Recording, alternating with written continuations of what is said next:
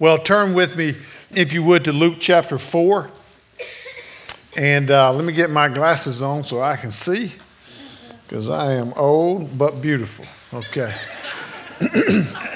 Now, I'm going to date myself this morning. And I'm going to take you back to the early 1970s when I was a young boy. And one of the shows, one of my favorite all-time shows, was the Flip Wilson Variety Show.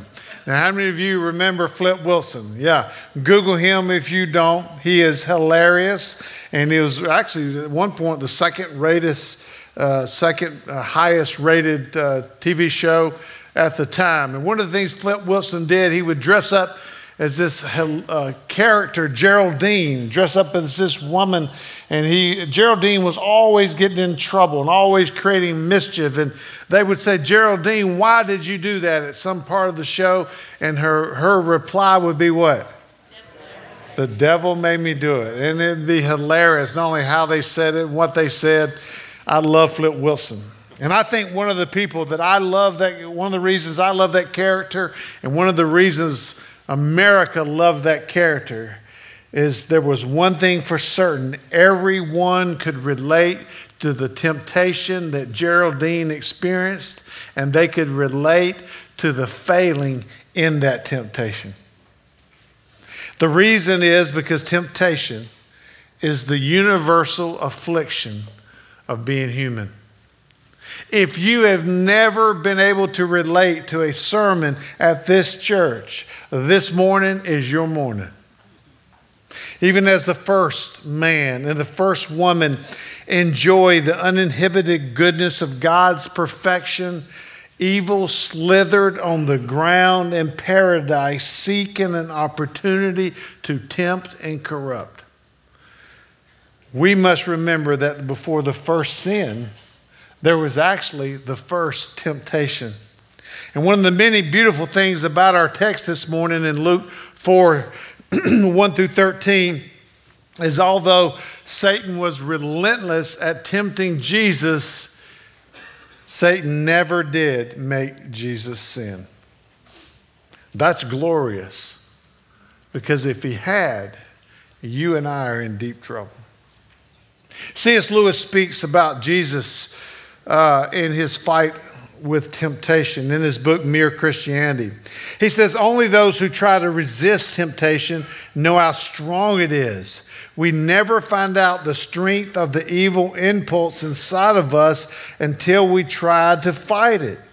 And Christ, because he was the only man who never yielded to temptation, is also the only man who knows to the full extent of what temptation means."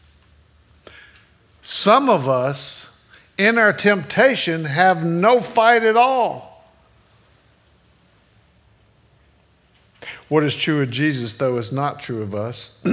Dietrich Bonhoeffer is insightful when he speaks of the feebleness of our weakness in temptation as humans. He says, "In our members there is a slumbering inclination towards desire, which is both sudden and fierce. No matter the area of temptation, the joy in God is in course of being extinguished in us, and we seek all of our joy in the creature. At this moment, God is quite unreal to us, and the only reality is the devil himself. In temptation, Satan does not fill us with hatred of God, but with utter forgetfulness of God." If you remember the Israelites, you remember one of their great sins was forgetting the goodness of God. And in that, God said over and over in the Old Testament, the word remember, remember, remember. I don't know about you, but when temptation is a weird thing in my life. There's some moments that I'm walking around as clean and clear and good-hearted and in tune with the gospel and walking in my position in Christ, and out of the blue, bam, and it hits like a ton of bricks. There are moments where It's just this quiet, slow whisper. But it comes, and it always will. So I thought maybe this morning, it would be beneficial for us before we dig into the text to just take a couple minutes and look at the anatomy of temptation. The 4 Ds, the desire, the deception, the decision, and the domino effect. One of the things that was encouraging to me, though, as a young believer, is when I heard the words that temptation is not sin. Because look, if it was, about 98% of my life is sin. So let's look at this, the desire. James, the half-brother of Jesus, said this in the book of James, but each one is tempted when by his own evil desire he is dragged away and enticed. James is saying that temptation begins with us, that we are born sinners and we love the darkness naturally more than we love the light. So we can't play the blame game. We can't say the devil made me do it. We can't say my wife or husband made me do it. We can't say my neighbor made me do it. It starts with us. And then secondly, in temptation, there's always some kind of deception. There's always some kind of lie that we're believing. Matter of fact, that's one of the reasons we're doing the 60 men showed up at our study Monday night, Lies Men Believe. And the reason is there's always some kind of lie. The word entice that James used in that verse before literally means to bait a hook. To bait a hook. The bait hides the truth of that hook. Now, I've caught a lot of fish in my life, and I've never caught one on a naked hook. I always put something on that hook to fool them. Look, I've caught them with hot dogs. I've caught them with grapes. I've caught them with a string bean one time. But there's always something, some kind of lie on that hook to hide the truth of that hook. So there's deception in every temptation. Thirdly, there's a decision. James again describes this when he says, then after desire has conceived, it gives birth to sin. This is an act of our will. We choose to take the bait. There's always a choice involved. No one ever sins and didn't have an option not to sin. It's always a choice. Number 4, the domino effect. James 1:15 says, and sin, when it is full grown, gives birth to death. Sin always has a consequence. It's a loss for you. It affects those who love you, which many times we forget when we're on the cusp of sinning. And it ultimately, as David says in Psalm 51, grieves the very heart of God. So having said that, let's read our text this morning about Jesus being tempted in the wilderness. And Jesus, full of the Holy Spirit, returned from the Jordan and was led by the Spirit in the wilderness for 40 days, being tempted by the devil. And he ate nothing during those days, and when they were ended, he was hungry. The devil said to him, here's the first temptation, if you are the Son of God, command this stone to become bread. And Jesus answered him, it is written, man shall not live by bread alone. The second temptation, verse 5. And the devil took him up and showed him all the kingdoms of the world in a moment of time and said to him, to you I will give all this authority and their glory, for it has been delivered to me, and I give it to whom I will. If you then will worship me, it will all be yours. And Jesus answered him, it is written, you shall worship the Lord your God, and him only shall you serve. Third temptation, verse 9. And he took him to Jerusalem and set him on the pinnacle of the temple and said to him, if you are the Son of God, throw yourself down from here, for it is written, he will command his angels concerning you to guard you, and on their hands they will bear you up, lest you strike your foot against a stone. And Jesus answered him and said, it is said, you shall not put the Lord your God to the test. And when the devil had ended every temptation, he departed from him until an opportune time. You know, there's some Bible passages that we read that are very familiar to us, and on the surface they don't seem complex, but as you study them, you find out they are complex. This is one of those. This is one of those for many reasons, but it's one of the reasons it is because, I don't know about you, but I've never been tempted to turn rocks into bread. I've never been tempted to jump off the top of Fellowship Bible Church. And I've never been tempted to be the ruler of the world. So we'll be careful this morning, but there is application for us here. Secondly, just a few general observations about this passage is verse 4:1, Jesus being full of the Spirit, returning from the Jordan. Luke intends that to be directly connected to Luke 3:22. And in 3:22, right before the genealogy, the last words before the genealogy, it says, "And the Holy Spirit descended on him in bodily form like a dove, and a voice came from heaven that said, 'You are my beloved Son, with you I am well pleased.'"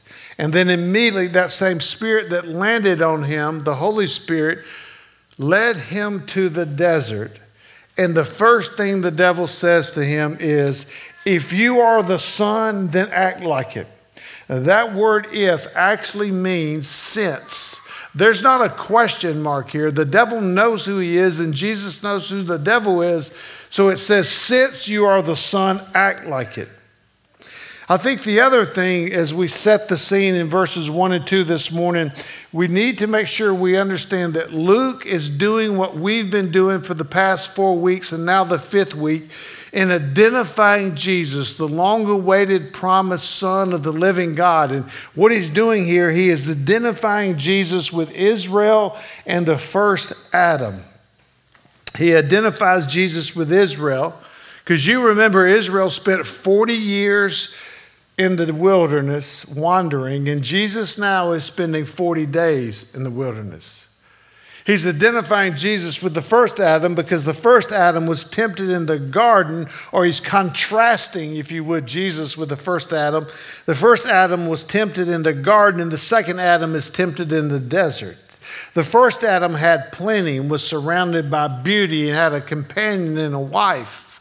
And the second Adam, Jesus, was in a very ugly part of the world, in want, hungry, and alone. The first Adam sinned and brought our downfall, and the second Adam prevailed and brought our redemption. So having said that, having laid the foundation, having understood what's happening here, let's look at the first temptation, verses 1 through 4. The first temptation, "If you are the Son of God, since you are the Son of God, command this stone to become bread," is the temptation to doubt God's provision and love during difficult times. One of Satan's oldest tricks goes all the way back to Genesis when he says, "Did God really say, 'Don't eat of the tree in the garden'?" He introduces to our hearts a seed of doubt. Rarely in my life has Satan just put an overt 5-gallon bucket of evil in front of me and said, "Enjoy yourself." Comes out, no, I'm not doing that. But he makes the temptation seem like it would help me in some way. He makes it seem like it would satisfy me in some way. And even in our 3 temptations this morning, we see no temptation for Satan trying to get Jesus to rob a bank or commit financial fraud or commit adultery or kill someone. Matter of fact, to me, this temptation, it seems really reasonable. Like if I'm 40 days in the wilderness and I've been fasting only liquid and I hadn't eaten, and I'm at the end of that 40 days and somebody offers me some food, or I know I can zap that rock and turn it into a loaf of hot buttered bread, that seems reasonable to me. Here's what this is. This is a picture of Israel and their 40-year journey in the desert. They had murmured, if you remember, and they had complained. But this was not the core of their problem. Their number one problem, Israel's, and our number one problem is they could not trust the Lord who had opened the Red Sea, given water from the rock, manna from heaven, made sure their shoes did not wear out and their feet did not swell, and then added a gourmet item to their menu, quail. To me, it's gourmet. And yet, the scriptures tell us they still complained. Jesus, being a picture of the new Israel, had extreme hunger and was led to the desert by the Spirit as a part of God's plan to identify him as the Son of God for the people and with the people of God. And the first words he hears is, if or since you are the Son of God. Since you're the Son of God, Jesus, hey, you've done your 40 days. Make you some bread. You're the God of creation, so now create. Satan is not suggesting he do something evil. He's just suggesting that he feed himself. A man who's hungry needs some food. You're human, so eat. This temptation at its heart is a temptation to act independently of God. If God does care for me, this is how it sounds. If God does not care for me, why should I do what he says? The devil is suggesting, subtly, but he's suggesting, Jesus, has God abandoned you? And if he has, you better look out for you.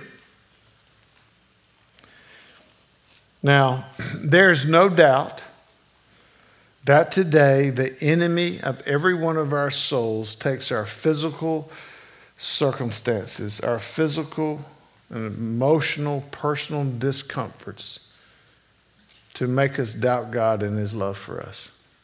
Here's what happens. We evaluate God, which is a bad idea. Can I say that? But thank you, you read my mind. Gluten-free communion bread is not the best for your throat. We evaluate God and his character based on the circumstances in our lives. Therefore, we can be like a piece of grass blown in the wind.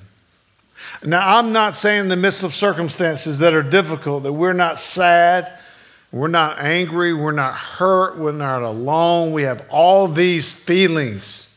But to doubt the character of God on our behalf, here's what happens. It's why we look for life in things that God says no to.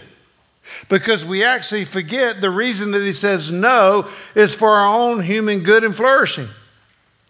Now, I can tell you this. It may surprise some of you, but I am not a perfect parent. And I have failed in my parenting. I didn't know what I didn't know. I wish I started parenting at 45. Then you're too old, right? But here's what I do know. 98.9% of the time when I told my kids no, it was not to ruin their lives. It was good for them. It was best for them. It was from a heart and place of love and care for them. What was Jesus' response? Deuteronomy 8:3, man shall not live by bread alone. I want you to notice in his response, he gives no pushback to his sonship. He knows who he is. He didn't have to argue with the devil of hell about his being the son, promised son of the living God. But he does appeal to Scripture. And he appeals to Scripture, the exact Scripture that portrays him as a picture of Israel, because he is the new Israel. He is connecting himself with Deuteronomy 8, where Moses is speaking to the people of God right before Moses' departure. Let me read you his response in full context. Deuteronomy 8, starting with verse 2. And you shall remember the whole way that the Lord your God has led you these 40 years in the wilderness, that he might humble you, testing you to know what was in your heart, whether you would keep his commandments or not. And he humbled you and let you hunger and fed you with manna, which you did not know, nor did your fathers know, that he might make you know that man does not live by bread alone, but man lives by every word that comes from the mouth of the Lord. Your clothing did not wear out on you, and your foot did not swell these 40 years. Know then in your heart that as a man disciplines his son, the Lord your God disciplines you. With great intentionality, Jesus aligns himself with old Israel so that those who come to know him would be the new Israel. A people who, when led into the desert by the Spirit, like old Israel is led into the desert by God, they would not complain and murmur, but they would trust God by doing only what his word approves of. The exact word, this is ironic, the exact word that old Israel failed to obey is the exact word that Jesus now obeys. The old Israel did not realize that man does not live by bread alone, but by every word that comes from the mouth of God. And Jesus comes on the scene and says, what old Israel did not do, I do. Because in John, Jesus says, I don't do anything that my Father doesn't tell me to do. In some ways, Jesus obviously is not saying there's not significant importance to eating bread and food. But he is saying obeying the word of God is so important that if there is ever any kind of tension between what the word of God says and your difficult circumstances, the word of God must win hands down every time.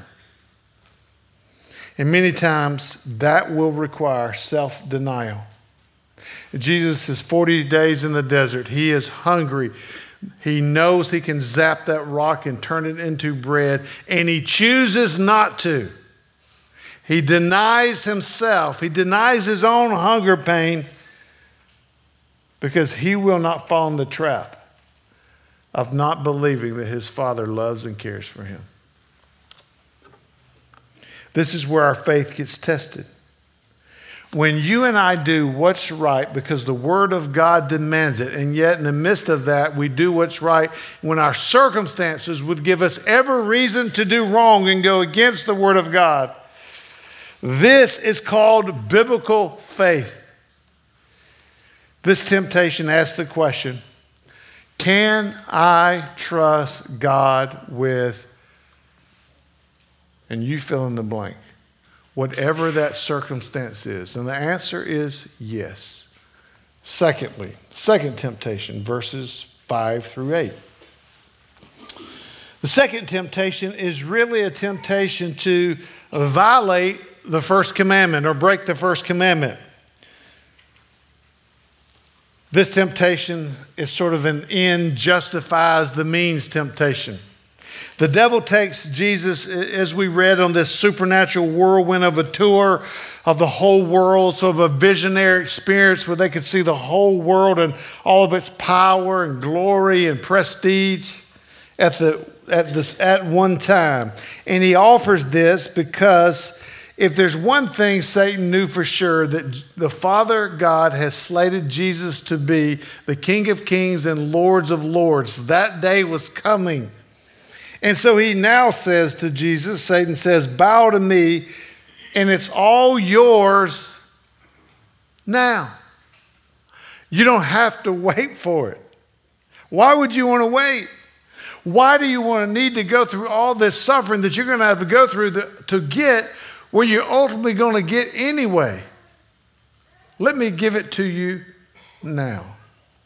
Look, Jesus, at what can be yours.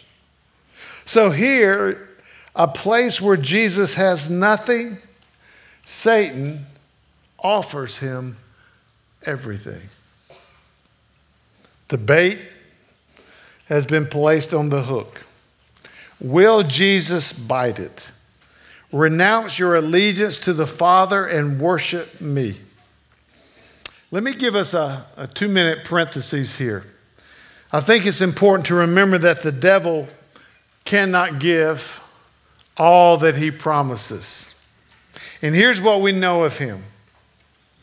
We know that he always promises high and he always delivers low. We bite that bait. It's never as good as he promised. It always hurts. It always brings pain. It always brings loss. It always brings death. And he promises it like it's the best thing ever. He does not have this power to promise what he promised. Now, I understand that the scriptures call him the Prince of Peace. I understand that the scripture states that he has an incredible influence in this broken and sinful world. But at the end of the day, this offer here by Satan is over-exaggerated.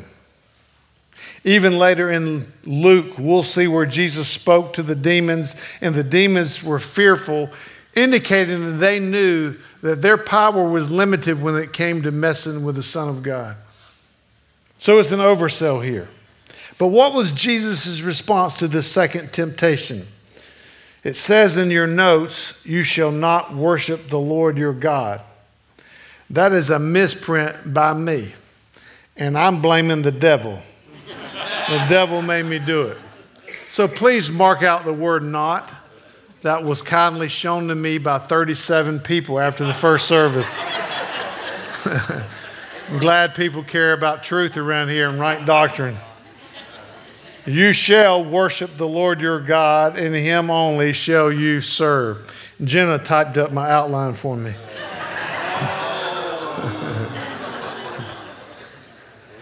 He gets that from Deuteronomy 6:13. So often, you and I are tempted to take the easy way. Can you just say easy way with me? Don't you love the easy way? How many of y'all love the easy way? Don't you wish it was easier to lose weight? Yeah. Don't you wish it was easier for the Patriots to lose? Right?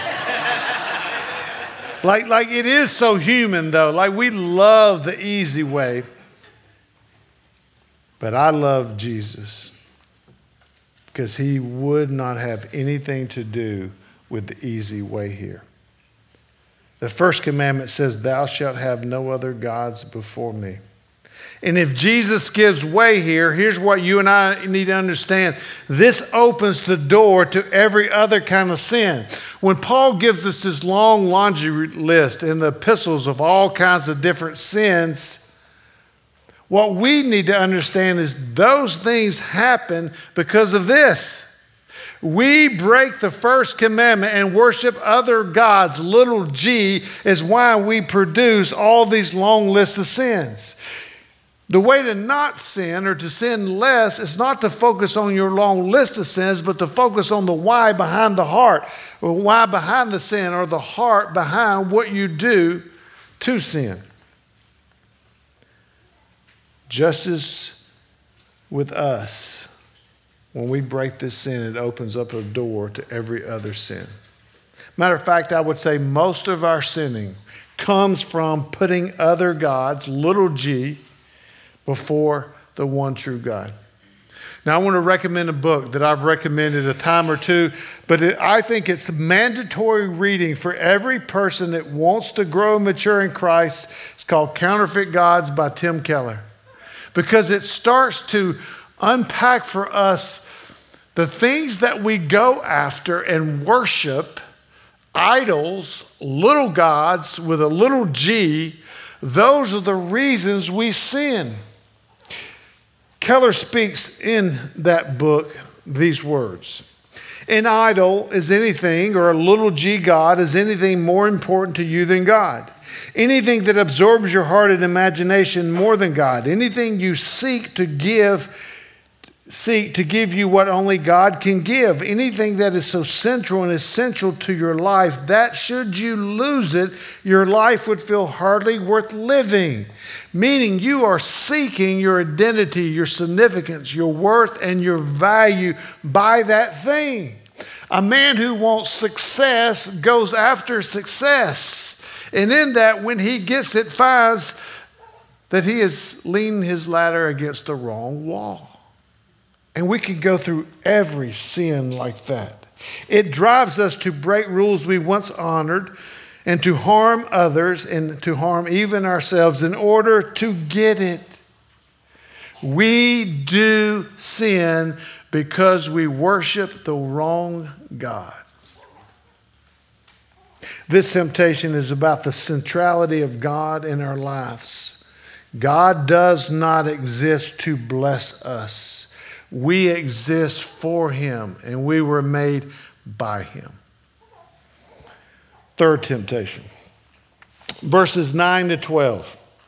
This is a temptation, if you would. If you are the Son of God, throw yourself down from here, for it is written. And then Satan quotes Scripture to show Jesus. He quotes Scripture to say, let me prove it to you. This is an attempt to twist and to distort God's Word. Or to twist God's Word, if you would, for a personal advantage. Or to distort God's Word to make it mean what you want it to mean, so that in some way life will work for you on your terms. Isn't that convenient? Here's what's sneaky about Satan. Twice in the other two temptations, Satan has come with the temptation and Jesus has fought it by quoting the Scriptures. Certainly that says to you and I, knowledge of the Scriptures is a part of fighting temptation.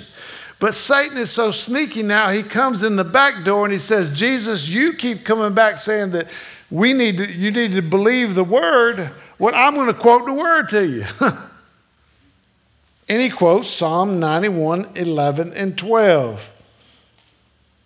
Psalm 91, 11, and 12, Jesus talks about God's provision for you, that He'll catch you. His angels will rescue you if you jump from the top of this temple.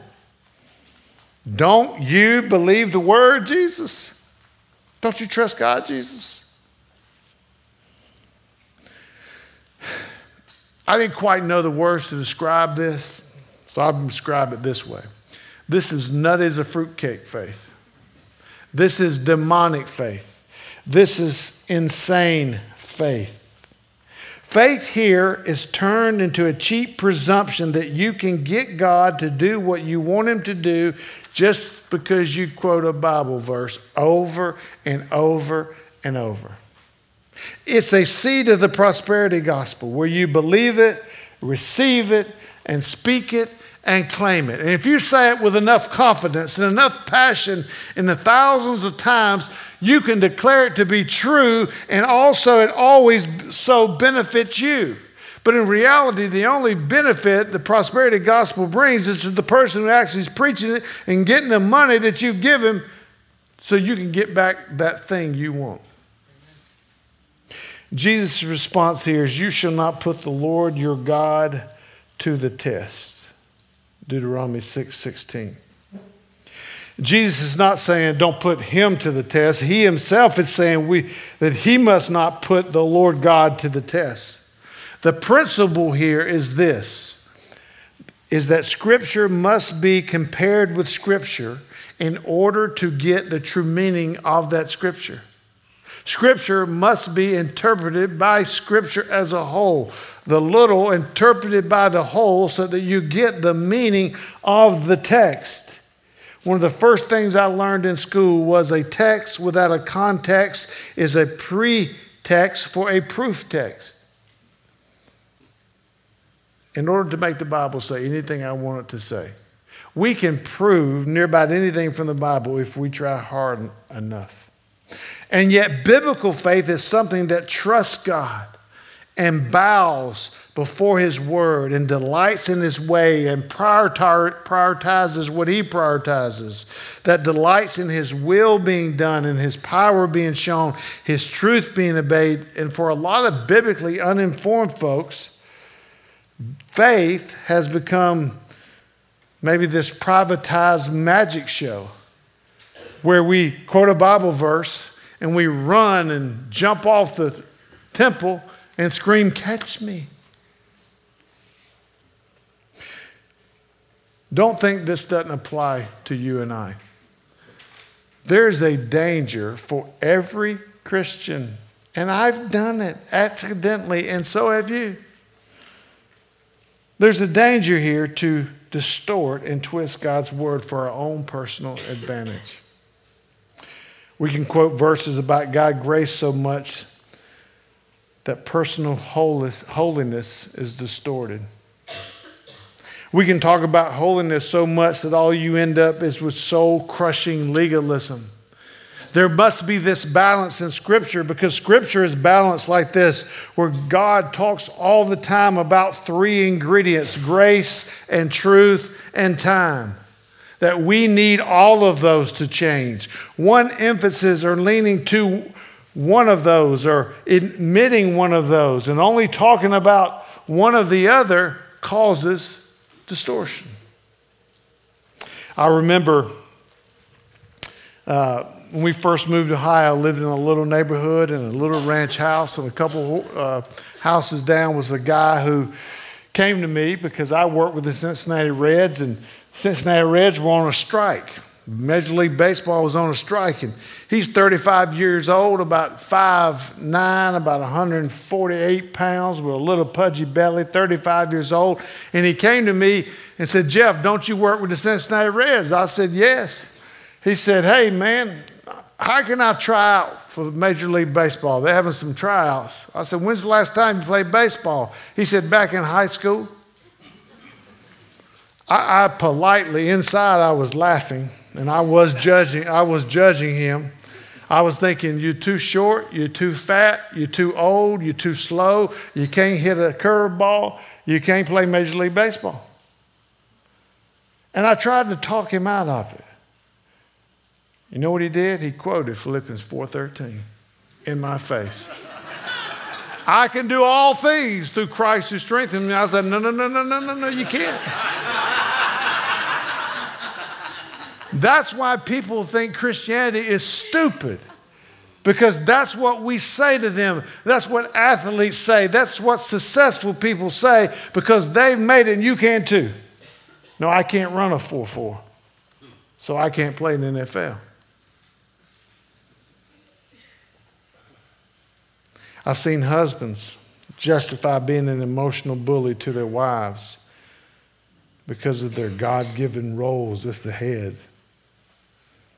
It's interesting they never quote Ephesians 5, where it says, "Husbands, love your wives as Christ loved the church and gave himself up for her."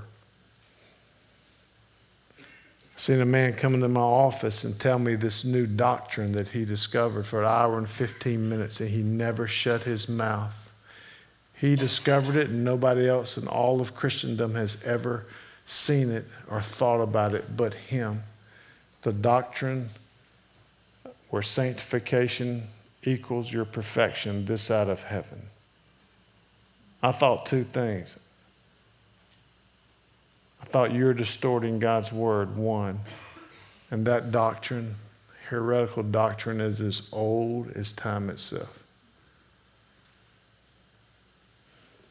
We could go on and on and on, but I have run out of time.